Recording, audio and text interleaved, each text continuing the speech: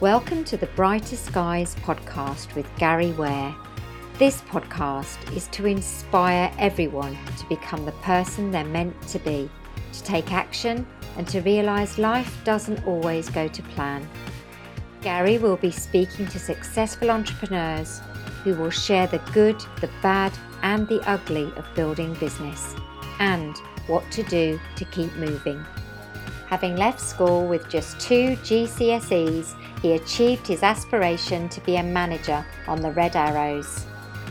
Gary is all about assisting others to grow, whilst he is now embarking on his next adventure.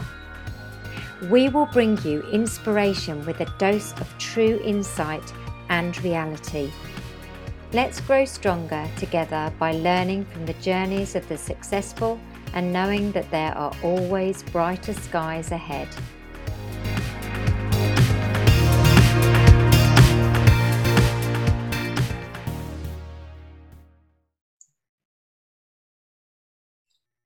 Hi, welcome everybody and welcome to the latest edition of the Brighter Skies podcast. Today I'm with Darren Burrows.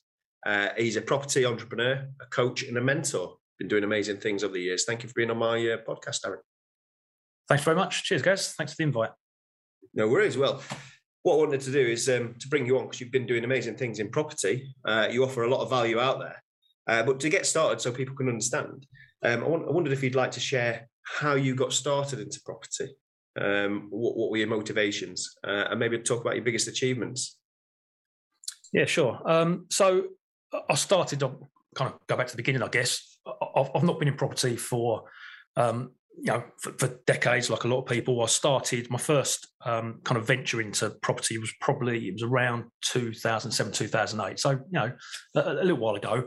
But prior to that, my background was really, since I left school, was setting up and running either startup businesses or SMEs.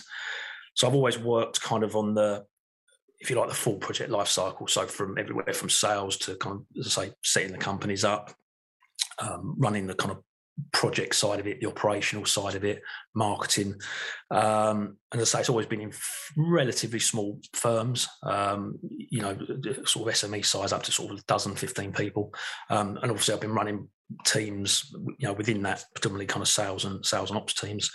About 16 years ago, I left the family business and got headhunted by a pal of mine who had set up a kitchen company. So he was importing kitchens over from Germany, and just said, look, would you like to come on board, get involved? We're out on building sites all day long, having a laugh, meeting builders. And he said every day is different. It's just, it's just a good way to earn a living.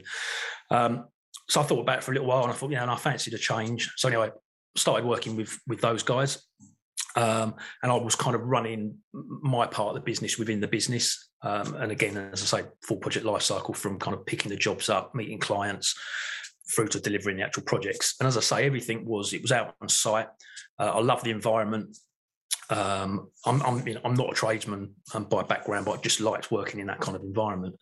And at that kind of time, myself and the 2 guys that I was working with, we decided we were going to kind of pull our resources together and go into property.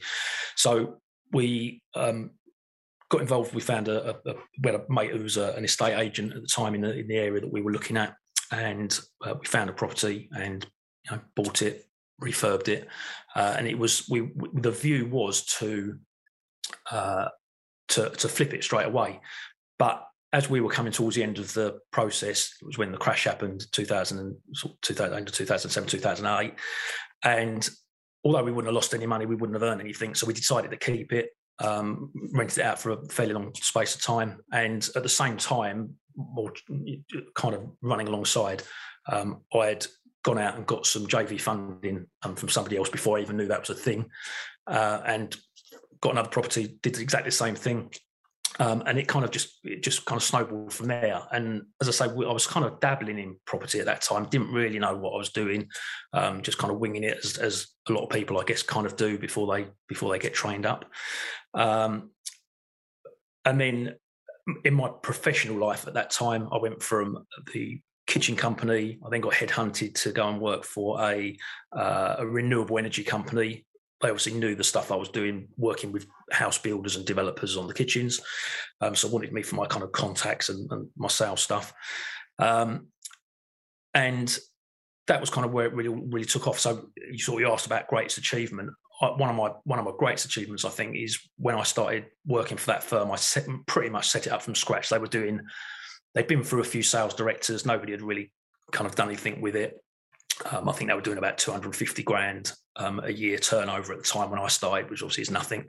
And then year on year, I sort of doubled the turnover. So at the end of the first year I'd been there, we was up to 500 grand. Second year was $1 million. Third year was up to 2 million. And I was basically running all the solar projects for house builders. And then I had a small team of sales guys who worked under me that did all the domestic stuff. So between sort of four of us, by the time I left, we were probably doing about 3.5 million. It was part of an M&E company as well. It was a sister company for a big M&E mechanical and electrical kind of installers and contracting company. The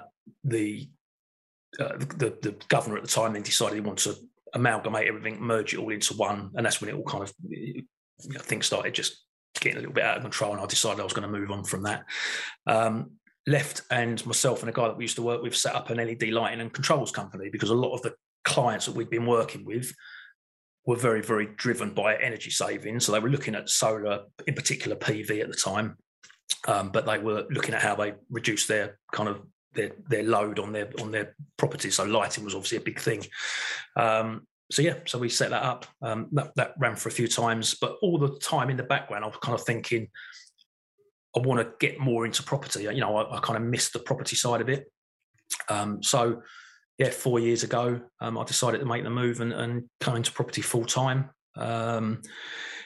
Invested quite a lot of time and money on kind of property training courses with one of the big providers. Obviously, learned a lot, made a load of new contacts, and really kind of built my network and obviously got involved and started doing some property stuff.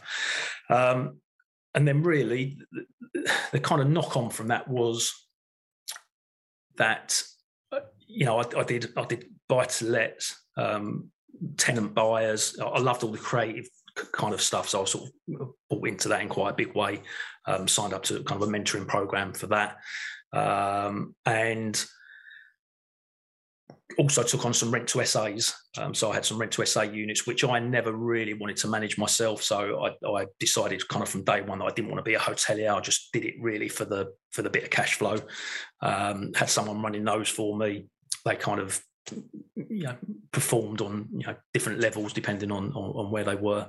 But all the time I could see that I sort of looked at where my transferable skills were, and obviously all the time that I spent working with house builders on big sites, it's always been kind of drummed into me about the health and safety and just the compliance side of it. I used to do everything. So I used to win the contract, and then I used to have to go through the contract. So I kind of acted as contracts manager and then project manager. So, I was going through kind of JCT contracts with the house builders that were, they were like Bibles, you know what I mean, where we were having to do all our health and safety, risk assessments, method statements and that. So when I actually got into property full time and I was, going to a lot of these training courses, people didn't seem to understand about all this other stuff that they need to do. The training courses are great, don't get me wrong. And they, they teach you everything you need to know about how to stack the deal and work out whether an opportunity actually is a deal and working out the numbers, etc., and how to source them. But then I just felt there was a bit of a gap after that where people needed a little bit more support on the compliance and the CDM, which is kind of like health and safety regs that go sort of hand in hand with when you're running a project, whether it's a refurb or a full-blown renovation or refurbishment or conversion. So I also found there was a lot of people that came off the courses and they maybe didn't have a lot of kind of background or knowledge in how to kind of run the businesses or just from an operational point of view, and again, kind of needed that support and hand-holding and accountability. So that's kind of when I decided to start offering training and coaching and mentoring as well, as part of as part of one of the streams within the business. That kind of brings us to where I am today, I guess. That's great. And what's great for me is that's my world as well. So I've done NEBOSH, so I understand about CDM regs, ISO compliant as well. So I'm qualified in ISO 9001, which is all your policies and procedures. Which is why I've invited you on here, because I think you can add massive weight into trying to make people understand the importance of getting these things. So when we break it down, why is CDM regs important? Okay, so this is one of the things which, and it sort of frustrates me quite a lot, and I find it quite worrying that basically as the HSE deem it, so the Health and Safety Executive, any property that isn't owned by yourself and lived in by you, so any other property, any type of investment property that you have, any property that you don't live in, is deemed as a commercial construction site. Right, and hardly, I'm going to stick my neck out and say hardly anybody knows that. A lot of people don't know that. When you look at how many thousands of people are sort of turning over doing property courses every year, there's just unfortunately a massive gap in the market, which I'm sort of quite passionate about making sure that people know this stuff. Now, what that means, the knock-on effect of that, because it's a commercial construction site. So even if you're just doing a $5,000 tosh over refurb of a property, it's still classed as a construction site and a commercial construction site. So what that means is that has to fall in line and comply with all the CDM regulations. So CDM stands for construction design and management. So it's the health and safety requirements and regulations around running a building site in layman's terms. And it's, I think when a lot of people hear health and safety, they get all scared, run a mile, think it's going to cost them a fortune, and think it's like a really scary thing. But it doesn't necessarily need to be. It's a lot scarier if something goes wrong on site and you've not gone through the right processes, I'm going to assure you. So really, it's just about, I'm very, my background is very kind of sort of just process and systems driven, really. Not I'm not kind of obsessive about it, but, I just try to simplify everything and just say, right, everything is a process. As long as you've got, you know what boxes you need to tick, where and when, and what you need to do to tick them, that's kind of it, really, in a nutshell. So what I try to do is I do a day's training for people, which is quite intense. It's like a full day. We do it on Zoom, and I just try to cram everything as much as I can into it in as much detail about the process is taking people right the way from doing a viewing to kind of try and identify all their defects on a property, through to how to find builders and trades teams, all the things you need to ask them, the questions you need to ask to vet them, to make sure that they've got the right accreditations, insurances, all that kind of stuff. And one of the key, I've got there's 3 key questions that I always say to people that you need to ask a builder before you take them on. If you're serious about doing things the right way in construction and in property investment. First thing is, are they willing to work to CDM regulations? Now, they don't necessarily have to have done it in previously, in my opinion, but they need to be happy to work to it and willing to work with you on that. Now, every builder should know what CDM is. If they don't, that's a little bit of a red flag, I think. Yeah, definitely. But the thing is, again, because it's, it's regulated. The industry's kind of regulated, isn't it, around CDM? But it's not. The HSC, unfortunately, aren't able to enforce it strictly enough, I don't think.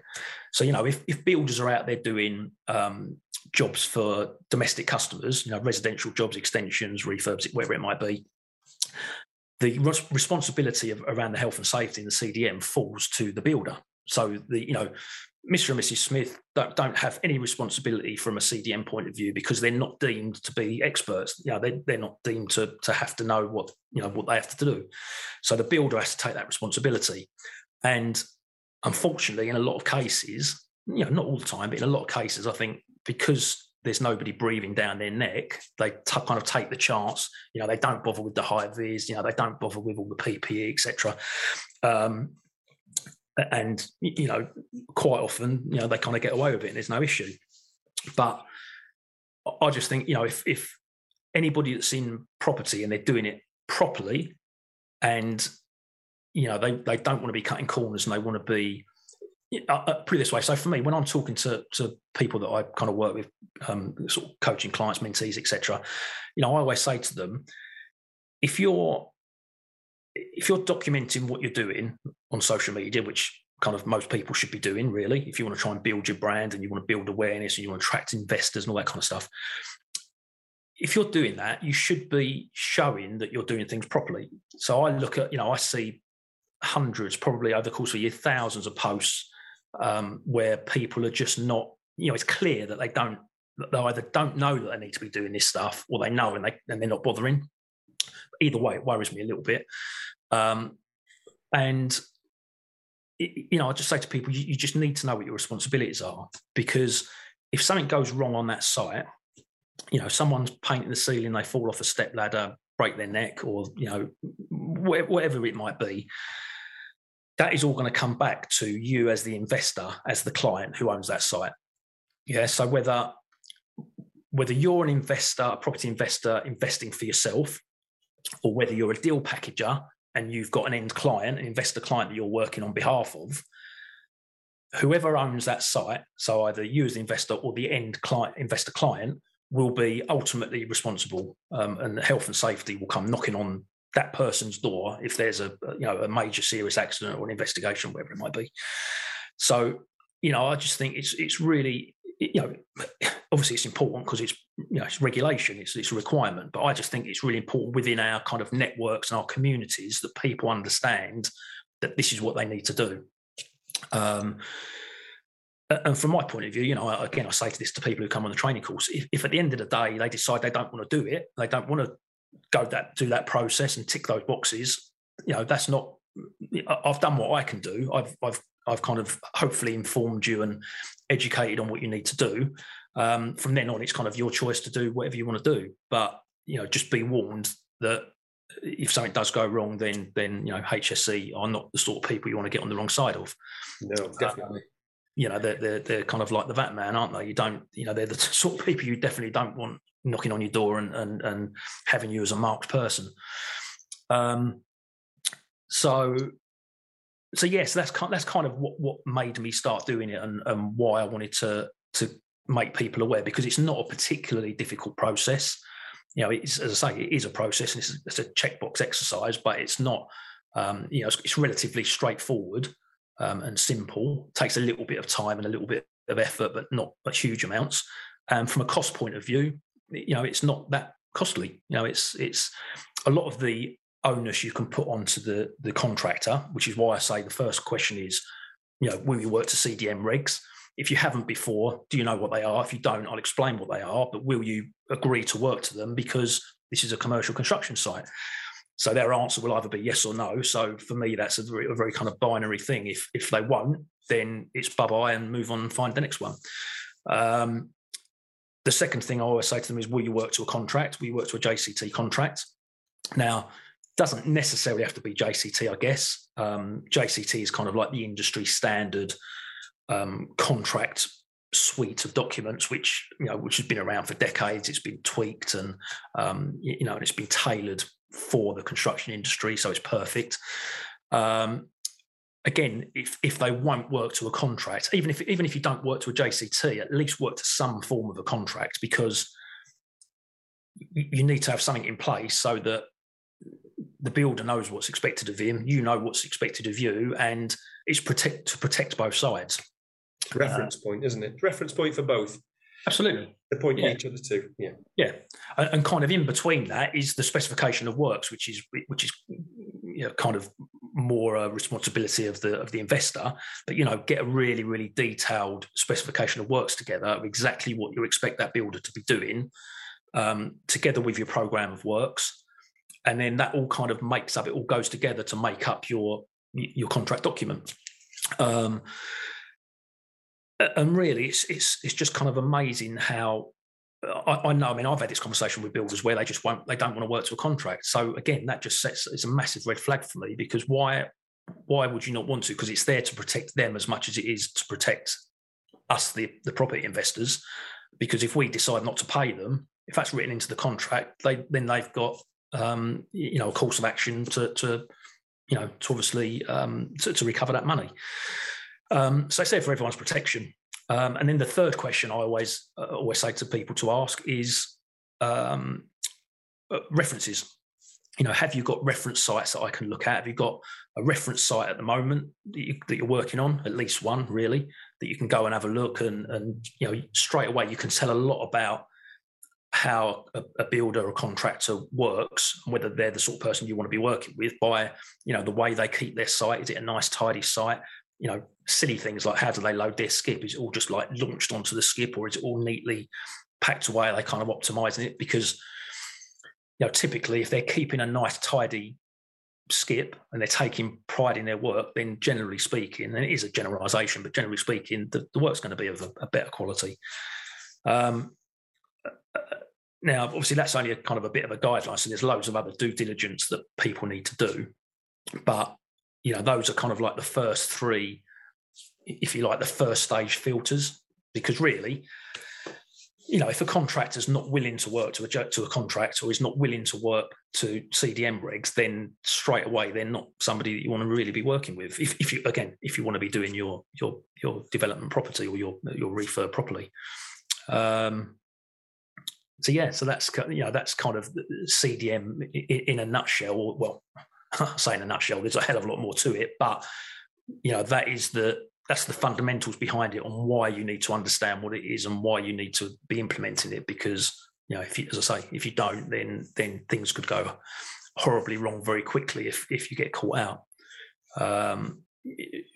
People have said to me before, well, I've done it for years and I've never bothered with all that stuff. Well, to me, that's not an excuse, and they're not going to, that's not going to stand up in court if something goes wrong.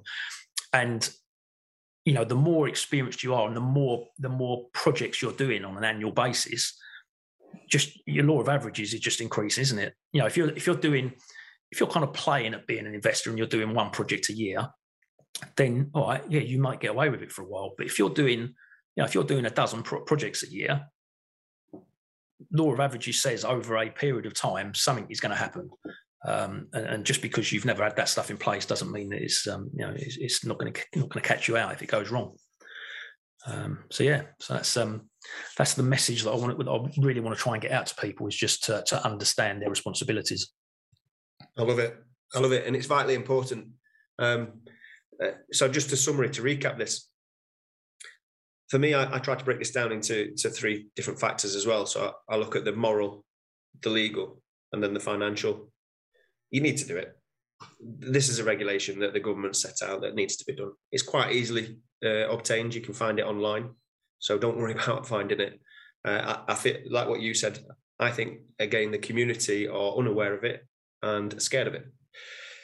It is quite easily found, and it's quite easily mitigated by putting things in place, but it tells you what to do. So if anybody's struggling, they could contact me, but sure, contact Darren. Darren does these amazing courses. So contact Darren and get on one of the courses, and you'll thank us for it afterwards, because you don't want to injure anybody, you don't want to kill anybody, you then don't want to go to jail, definitely, or be prosecuted in some way and lose out, because then ultimately it's going to lose your business, it's going to lose everything.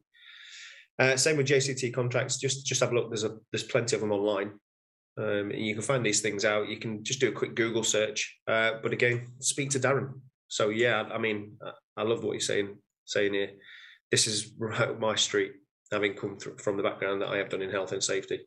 And this is exactly why I brought you on the podcast. This is going to add immense value to everybody and stop them from getting caught out. Sometimes you don't know what you don't know. No, you need to know. Yeah, that is exactly it. That's never has that been truer in this case. It's just people, there's lots of, as I say, I sort of class myself as being quite fortunate, and obviously like yourself as well. And there's other people we know in the communities that have come from similar backgrounds. And if you know about health and safety, you've been kind of indoctrinated into it. You kind of, you get it. I would never ever, even before I started in property full time, I'd never dream of going onto a site without my, at very minimum, my boots and high vis and a hard hat, because that's just what was drummed into me. I couldn't go on a site to measure up for a kitchen unless I had all that gear on. So it's just become second nature. But for people that haven't been exposed to that kind of background, it is just alien, and it's something that everyone I think associates. If you've got a huge multi-million pound housing development or a big commercial development, people kind of understand that that's you need your PPE to go on there. But I think most people, unfortunately, think that if I'm just doing if I'm just tushing over my 2 up 2 down terrace house or whatever it might be, or doing my little HMO conversion, I don't need all that stuff.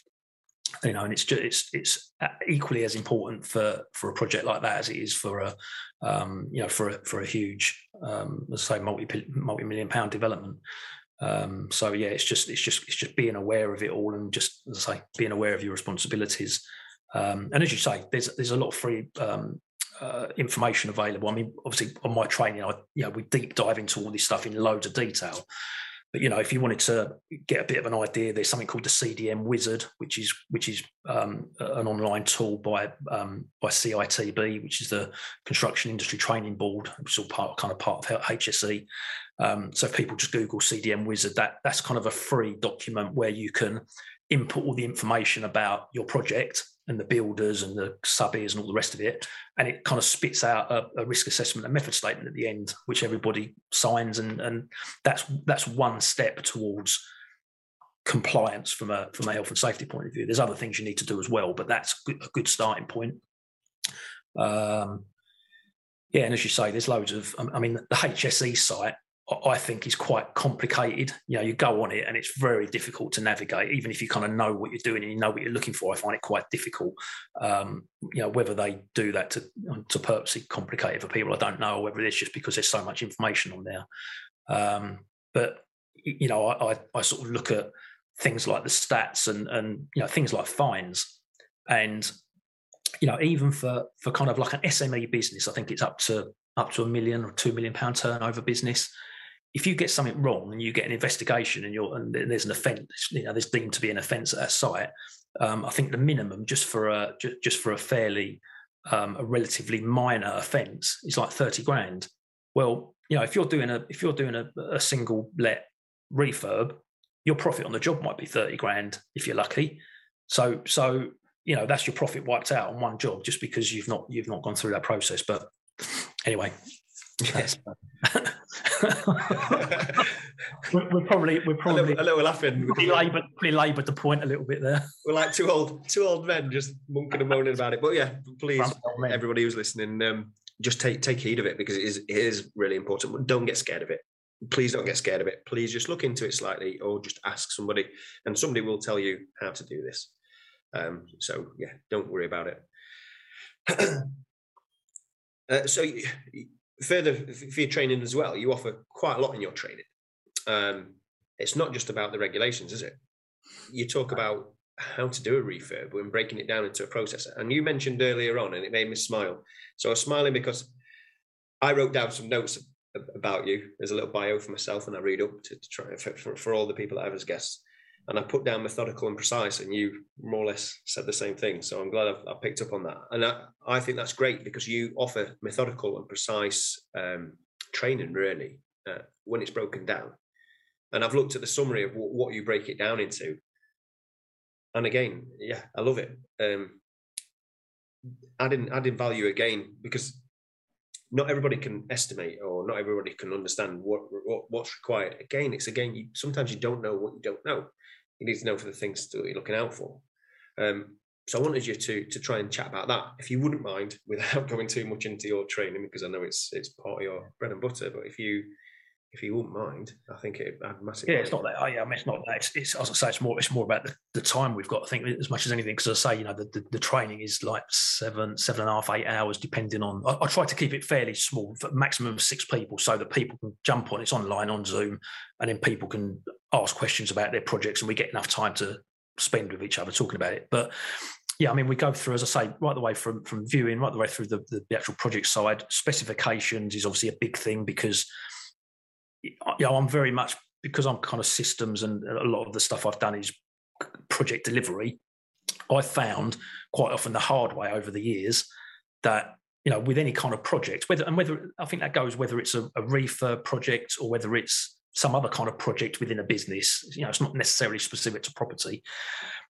The more planning and preparation you do, the more time you spend up front, the easier the project goes. All the projects that I've ever been involved in where we've kind of I've either been brought in late in the process, or it's just everything's just been rushed, and you kind of get into the project, there's always some sort of a balls up further down the line. Whereas if you spend loads and loads of time, make sure all of the I's are dotted, all the T's are crossed, and it's got meticulous detail up front, then everything else tends to take care of itself. There's always going to be the odd little bump in the road, but generally speaking, things will take care of themselves. So a lot of it is about, as I say, specification of works, making sure you've got enough detail in there so that everybody knows, so the builders know what they're quoting against, and so everyone knows what's expected of them.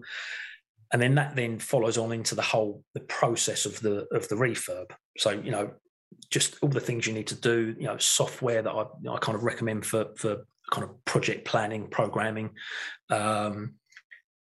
just the steps of the refurbs. Obviously, you've got your first fix, second fix, strip out first of all, first fix, second fix, and then on to your actual kind of snagging and the dressing, if you're going to dress the property up, if you're doing HMOs or service accommodation, obviously varies, but right the way through the process. And as I say, I'll try to break it down into as few simple steps with forms and documentation, because again, going back through my professional life, I've always worked, everything we've done has always been form driven.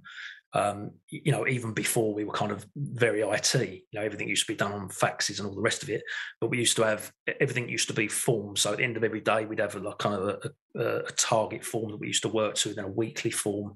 And I kind of carry that through into the kind of the project process.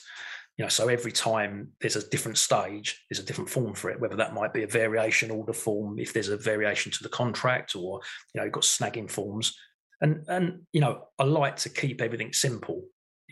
Stuff doesn't need to be overcomplicated. So these forms are not particularly complicated, but they are part of the process, which if you keep it, let's say for argument's sake, you have a physical folder, you keep it all in your folder, every stage you've got everything there that you need. And at the end of it, you'll come out with everything backed up and documented. And I think that's probably the biggest, most important part, is just trying to keep things as straightforward and simple as possible without trying to overcomplicate it.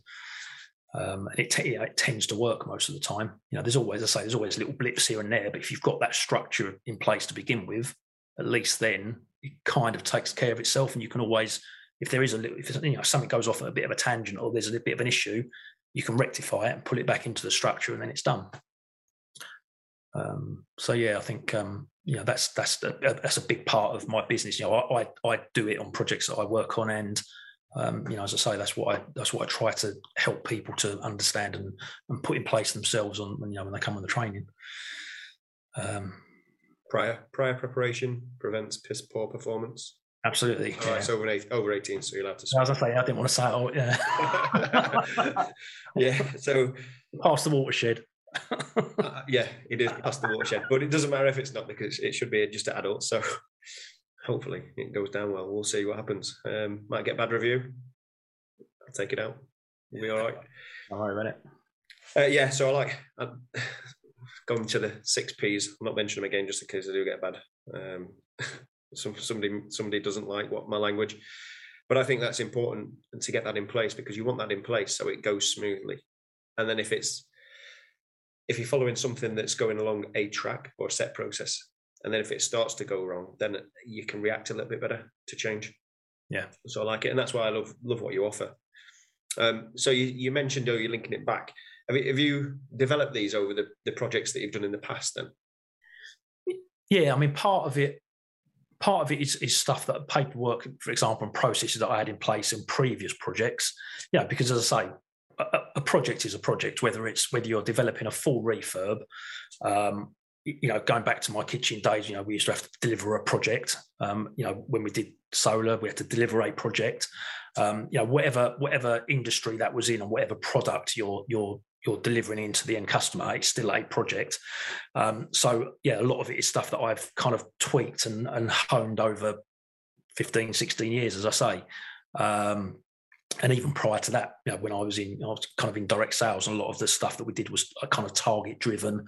So again, there was forms and processes for that. So it's all just stuff that I've built up over the years. There's some stuff that I've taken from other trainings that I've been on that I've thought was useful, and I've just kind of tweaked it to kind of make it work for me, really. And as I say, what I try and share with people is this is what I use. This is how I do it. You haven't got to do it like that. It's not the only way to do it, but that's what I do. That's what works for me. Try it, and if it works for you, then brilliant. If it doesn't, then don't use it. Do you know what I mean? It's at the end of the day, everybody's different. Everybody has a different way of working. Everyone's got different kind of mindset and values and all the rest of it. So some people are more visual than other people. Some people like lists. Some people like more visual representations of stuff. It's just different things work for different people at the end of the day. It's a good reference point to start, though, isn't it?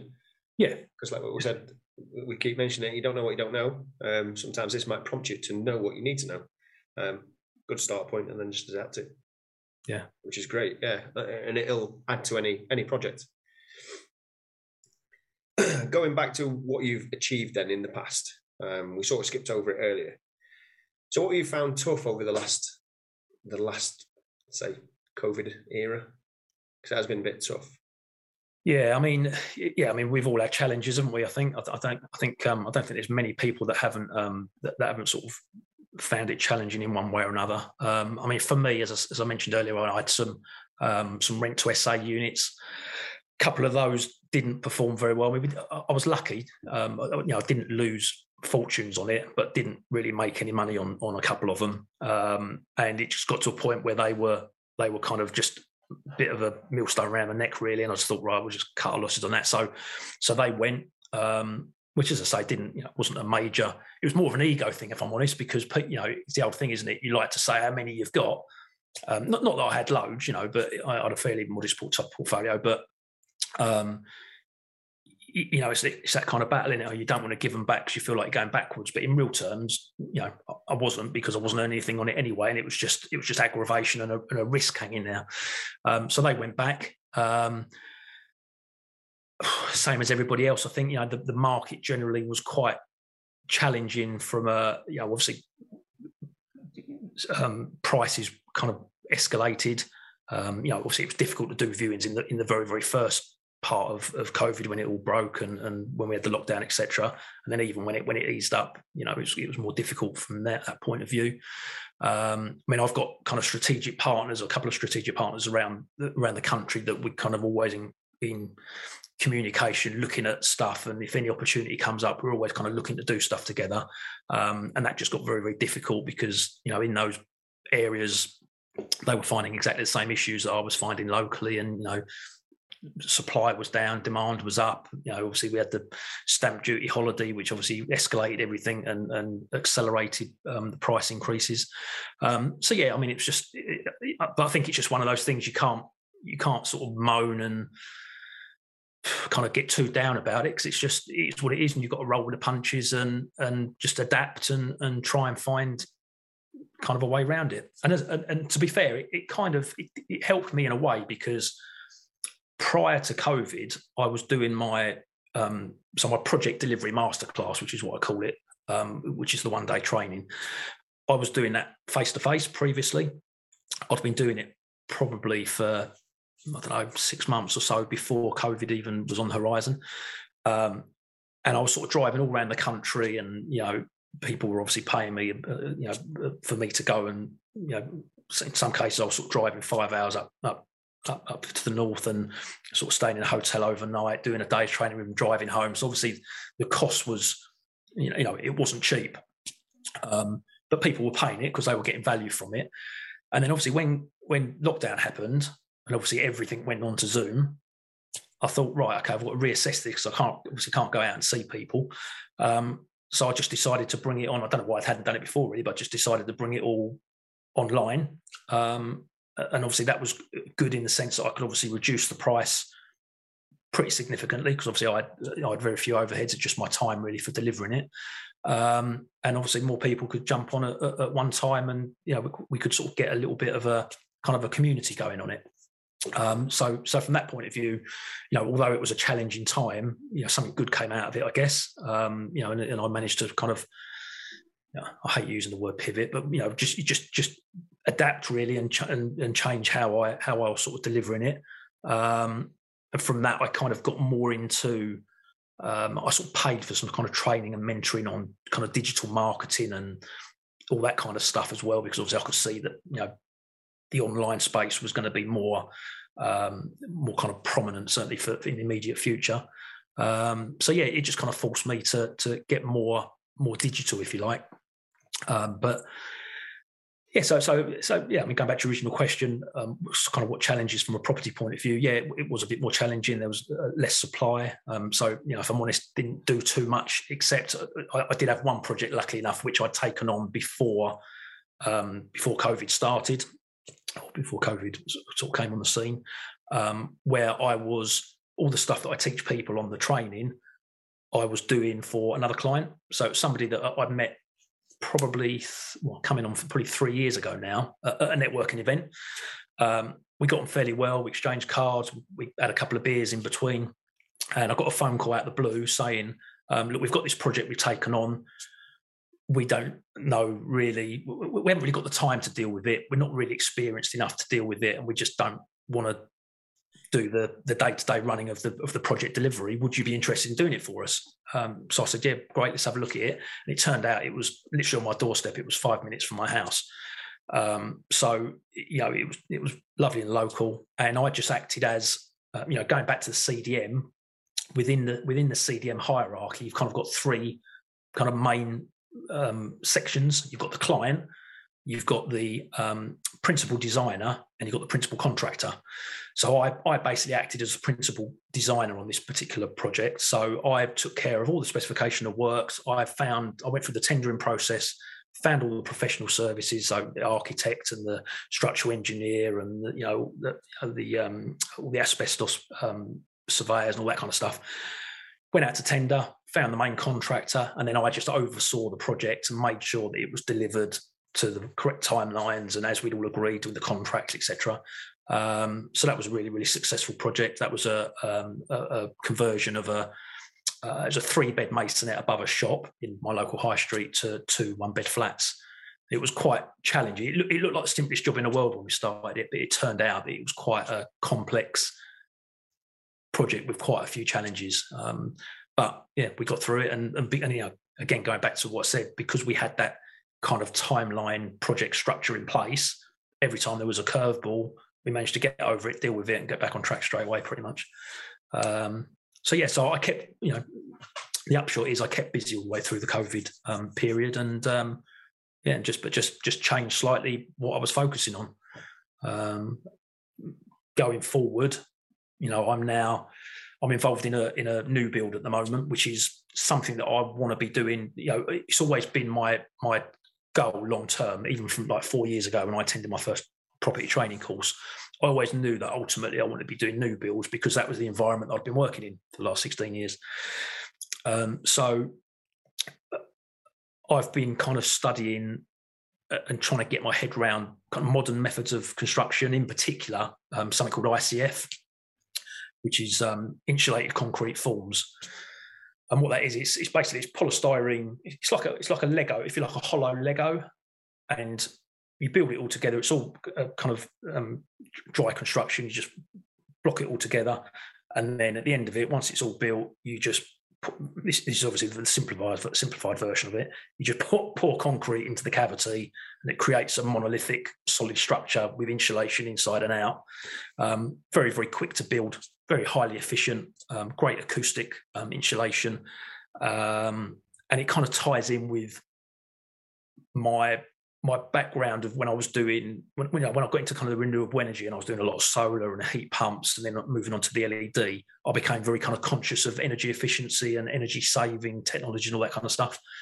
So, something I'm very passionate about as well is getting into and building eco homes and just, properties that are going to be fit for purpose.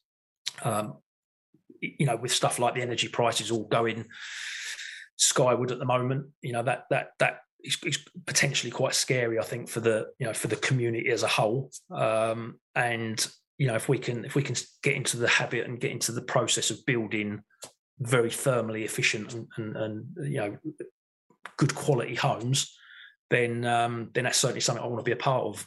So as I say, I'm involved at the moment with a self build where I'm helping somebody out on their project, just to really get a bit of hands-on experience. I've been looking at this product for about 2 years, and I've been to quite a few sites, but this is the first time I've managed to properly get hands-on with it and understand all the cons as well as the pros, because a lot of people band the benefits about and not so much the things to look out for and to kind of avoid. So I'm doing that at the moment, which is great, and going forward, looking at finding some plots of land where we can kind of roll this out and build, start to scale the business up, really start small and then just scale up over time. So yeah, I'm just in a process at the moment of kind of trying to find the land. So talking to any sources that are out there that kind of understand the due diligence on how to stack a new build site. And also I'm just going through the process really of trying to attract investors for that as well, who might want to get involved on kind of working with us on it. So yes, that's kind of where I'm at as of today. Just looking forward to what next year brings, really. Yeah, that's amazing. I have been watching online what you've been doing. It looks pretty good. So it looks good that you're going down that route, and it's good that you know about all the alternatives to energy sources, which, like what you mentioned, the way that they go in the prices and the way that government's pushing it. I think it's the right way to go. And is that something that you just think, right, that's it now? Because you've been in quite a few what we call categories, so like your SA, your buy-to-lets, and so on, commercial conversions, and then now this is, well, it's more than developing land, I would say, because it's looking at developing land, but doing it in an eco-friendly manner. Yeah.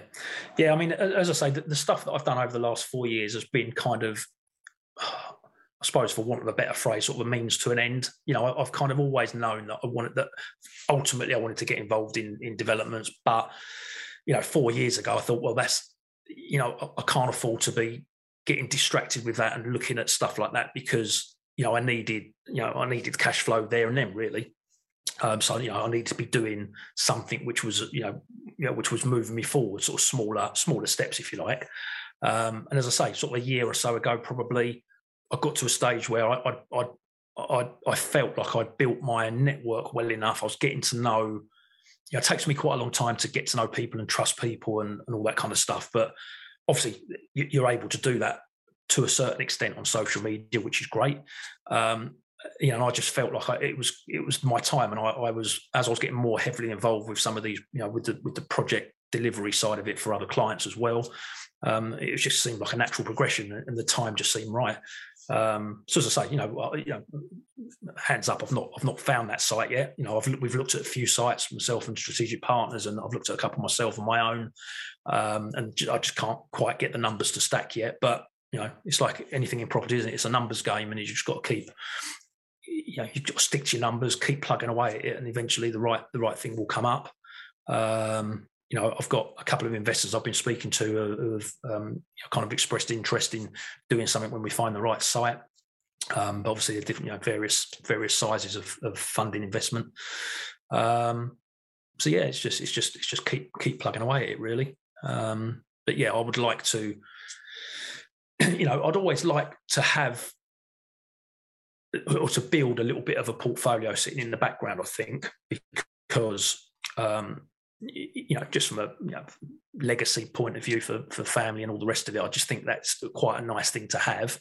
But sort of fairly recently, I've been thinking about kind of going down the build to rent route. If we can find something that's the land, it's in the right place, and we can strike up some sort of a deal with, whoever it might, whether we do private rental, whether we do it through a housing association or social housing, something like that. But I think it'd be quite nice to have to be able to build something out that is quality and it's energy efficient, and then hand it over to the rental sector to and keep hold of that. That would, I think, appeal to me more than than just trying to buy loads of, as I say, 2 up, 2 downs, which I must say there's nothing wrong with that. Don't get me wrong, but for me, it's just a lot of time and management, and for me to just to build something and have a block that we hand over, or a row of houses that we hand over, just feels more appealing. So yeah, that's definitely something I want to kind of pursue going forward as well, really. Yeah, and I think it's where your heart lies, isn't it? So if you wanted to do that, that's why you should do it. And if people want to do the 2 up, 2 down, they do the 2 up, 2 down. But I think it's important to notice what you mentioned earlier, and that I think it's the rites of passage to get to doing the bigger stuff that you want to do. Sometimes you've got to do the stuff that you necessarily wouldn't have done, just purely to build up your expertise and get in the game and understand it and get cash flow, and then work around and get bigger and bigger and bigger. And the power of networking. So getting your partners, your strategic partners. I know you said you don't really like to open up too much to people. It takes you a long time to trust, but power of networking, that's phenomenal. And that's what I love about this game as well. Is getting out to these networks. I mean, do you go out much? And I haven't been, if I'm honest, for really since all the COVID stuff started. Just obviously, at that time we weren't able to get out, and I haven't done too much recently. But I do online networking. I mean, prior to that, I used to do quite a lot of networking every month. I say quite a lot. I used to go out to sort of 2 or 3 meets a month, which is important. But I just think I mean, I'm a massive, as you know, I'm a massive advocate of social media, because I just think you can. For me, I just feel I can spend 2 or 3 hours on social media, and I can probably get to know people. If I put my mind to it, I can get to know 10 times more people than if I spent 2 hours at a networking event. Do you know what I mean? And you haven't. So for me, for speed of building those relationships, and then obviously, once you've built your online relationship, then you obviously go and meet people in person, don't you? And you kind of cement that and follow it up to the next stage. But I just think, social media is so powerful. You've always got, we're lucky because we've got our own TV stations at our fingertips, our own media stations at our fingertips, and it's all free. Facebook, whether it's your profile or whether you've got a Facebook group or whether you've got a page, if you're on LinkedIn, Instagram, TikTok, if that's your thing, there's so many different platforms now.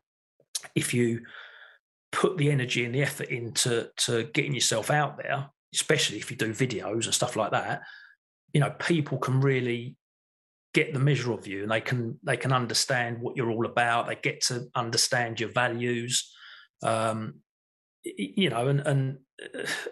not everybody's going to like you, and that's just one of those things. There's, if 50%, if you've got an audience of 1,000 people, 50% of them might really like you, 50% of them might think you're an idiot.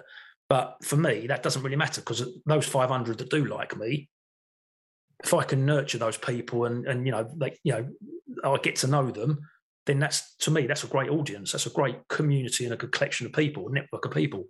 Life is life, and people are not going to, some people are not going to gel with you and just not going to like you. I'm sure there's people out there that sort of see my videos and listen to me when I have a rant or when I go on about something and just think I'm an idiot. But I don't care. It's just one of those things, because I know there's a lot of people out there that are getting value from it. I think your rants are good, because it's not just a rant. It's a rant, but explaining what's happened and why it's happened, and then what you're going to do about it or what you've done. So sometimes you rant after you've done something, and I love a good rant. It is good. Yeah, I don't, when I'm doing it though, when I'm ranting, I do think, do people really want to listen to this? But then I watch other people on social media. Obviously, you and I have both done stuff with Progressive Property, and obviously Rob Moore's out there, and he, some of his rants, mine are nothing compared with his. Something to aspire to. So you've got a couple of communities, haven't you? Now I'm part of 2 of them, and I think they're pretty good. open and honest communities. And I think they add a lot of value. You've got a lot of people in there that do care about giving something back. But listening to what you just said, I think that's just fostered from what you've created. So am I all right to say the names of them? Because I think it would add value to anybody that wants to start joining communities, to ask the question, or to get a bit of inspiration, get a bit of motivation, stand side by side other people that are in there. Yeah, that'd be great. Or do you want to? In fact, yeah, you might come better from yourself. Okay, well, I've got so the two groups that I run on Facebook, or I admin on Facebook, are one of them is my group, which is called When the Property Training Ends. So yeah, if you just type that into Facebook, that'll come up as a group. And the other one is the Entrepreneurs in Property community, which is something that we set up, blimey, about 9 months ago now, I think 9-10 months ago. And it's fundamentally, it's a panel of, I think it's 12 of us now, and we're all kind of specialists within our own little field within property. So there's me, I cover the kind of business operations and project side of it. We've got someone in there who is Claire, who actually set the group up. She has an asset finance business, and she's also just qualified as a mortgage broker. We've got a couple of SA guys in there. We've got a couple in there who own a company that specialises in social housing and supported living, who are doing some fantastic things. We've got a guy there who does SaaS. He's a SaaS trustee. So sort of pensions, all that kind of stuff. I'm going to miss people out here, but we've got a lady who specialises in kind of lease options, assisted sales, all that kind of stuff, the creative stuff. We've got another lady who's all about compliance for sources. So she kind of covers the importance of the, if you like, the paper. I don't like saying it like that because it kind of belittles it a little bit, but the paperwork side of it. So making sure that you've got all your boxes ticked around the redress and the anti-money laundering, and then obviously I cover the more practical compliance side. So as I say, there's 10, 12 of us in there, and yeah, so we run the group. We've got a Facebook group. We also do a live, if you call it a live Zoom networking meeting every other Friday. And at the moment we get probably anywhere between 35 and 50 people on a Zoom, which is pretty good going, I think, for a Friday night. But obviously we're always looking to build that and get more people involved. And yeah, we give up our time once every couple of weeks, as I say. One of us normally does a little presentation, then we have a guest speaker, and then we have breakout rooms. So if someone's got a particular burning question for one of the specialists, they can jump into a breakout room with them, and I'll have a little bit of, sometimes it's one-to-one time, or sometimes it might just be sort of 2-3 people in there. But it's quite nice because, as I say, we can sort of give people the opportunity to come and ask questions, and we don't, let's be honest, we don't always know every answer to every question. I like to think we cover most of it, but between us, we're all very well connected as well. So if there's ever a question that comes up that we don't know the answer to, we know exactly where to go to get the answer. So yeah, it's just power of loads of people together, really. Collaborative growth, isn't it? I love it. And it is the power of bringing everyone together. Yeah, 100%. That's why I love this community, because when I say this community, the community that I've fallen into, there seems to be a few little break-off ones. So your community, there's a few other ones that I've got as well that I think they're just amazing, because people just want to help each other. They're not trying to get one over on you. They just want to help you grow, happy to offer advice. And that's why I love both of your groups that you're involved in. Yeah, I was going to, we try to give as much information away as we can, for free. At some point, obviously, a lot of us have kind of our training, businesses or our coaching businesses. So, at some point, we need to kind of monetize that a little bit. But we're not salesy. We're not hitting people with sales pitches all the time. It is all about trying to build that community and share that knowledge and try and bring everyone together. So yeah, we try and do as much as we can to help everyone along the way, really. Which is good, and I think it's inevitable to go that way, that you're going to end up having to pay, get people to pay, and that's purely because it's taking your time. So yes, you're doing it for free now, but it's what you value in the future, and it's all the foundations that you're setting up to set this as a business. So again, people can't know if they have to pay, because the value that is added in these groups is phenomenal. So yeah, great. That's certainly what we try to achieve anyway. Yeah, it's really good. Right, thank you for being on my podcast. This is going to add value to a lot of people. If people want to contact you, are they able to contact you? Yeah, so as I've probably alluded to, I'm I like to think I'm everywhere on social media, but certainly on Facebook. You'll find me on Facebook. I've got a profile. I've got a couple of Facebook pages. My companies, I've got two companies. One is Taurus Project Solutions, and one is Taurus Property Group. So you can find me on either of those, or just search up Darren Burrows, and that'll bring you through. As I say, Facebook groups, When the Property Training Ends, and Entrepreneurs in Property Community. You'll find me on LinkedIn. I'm pretty active on LinkedIn. I try to post most days there, just about my journey and what I'm doing. Again, just search up Darren Burrows, and that will take you through. And I've also, I've got Instagram and TikTok accounts as well, if that's your thing. But I'm less active on those, if I'm honest. But yeah, I mean, by all means, if anybody's got any questions or wants to reach out and kind of get in touch, then sort of DM me through any of those platforms would be fantastic. Well, what I'll do is I'll pop a link and I'll tag you into the post that I do on LinkedIn and Facebook, and then I'll put the names as well, just to make sure that people can find you. Yeah, right. Well, again, yeah, thank you for being on my show. I really appreciate it. One final question is, what is your brightest skies? So, I mean, everything I do, everything I'm doing, and I'm looking to do going forward is really for family, my kids. I've got two kids. I've got a boy who's 11. I've got a girl who's 15, and obviously my wife. And just trying to build a bit of a legacy future for them. I just want to, probably similar to a lot of other people, I guess, but. It's just about creating a future for them, which means that they're going to have a more stable life going forward. My boy, as it happens, my business is Taurus. My star sign is Taurus. My boy's a Taurus as well. He shows a bit of interest in coming into the business. Obviously, he's quite young at the moment still, but it'd be great for me if he came into the business at some point in the future. And yeah, it's, as I say, it's just all about building that legacy and building that kind of security, really, I guess.